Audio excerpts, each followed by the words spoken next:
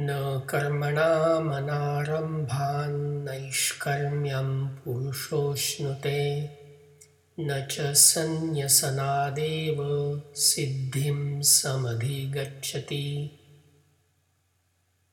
Now the Sandhi Vichhed.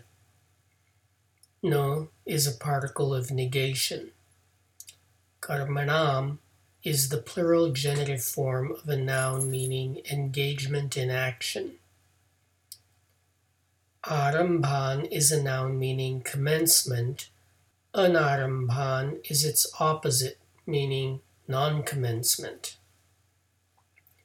Naishkarmyam is a noun meaning exemption from action.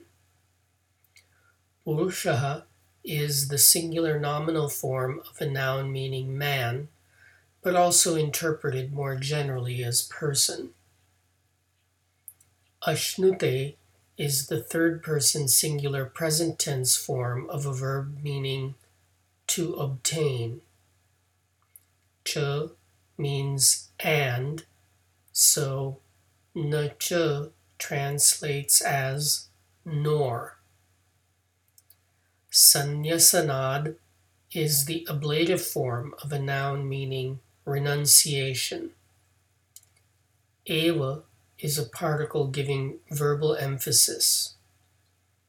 Siddhim is the accusative form of a noun meaning success, as in chapter 2, verse 48. Samadhigacchati is the third person present tense singular form of a verb meaning to obtain. Reordering for English, we get the following Anvaya.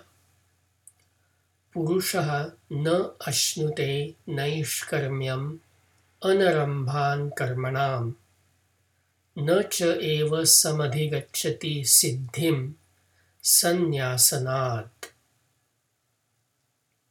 A person does not obtain exemption from action by non-commencement of action, nor indeed obtain success from renunciation.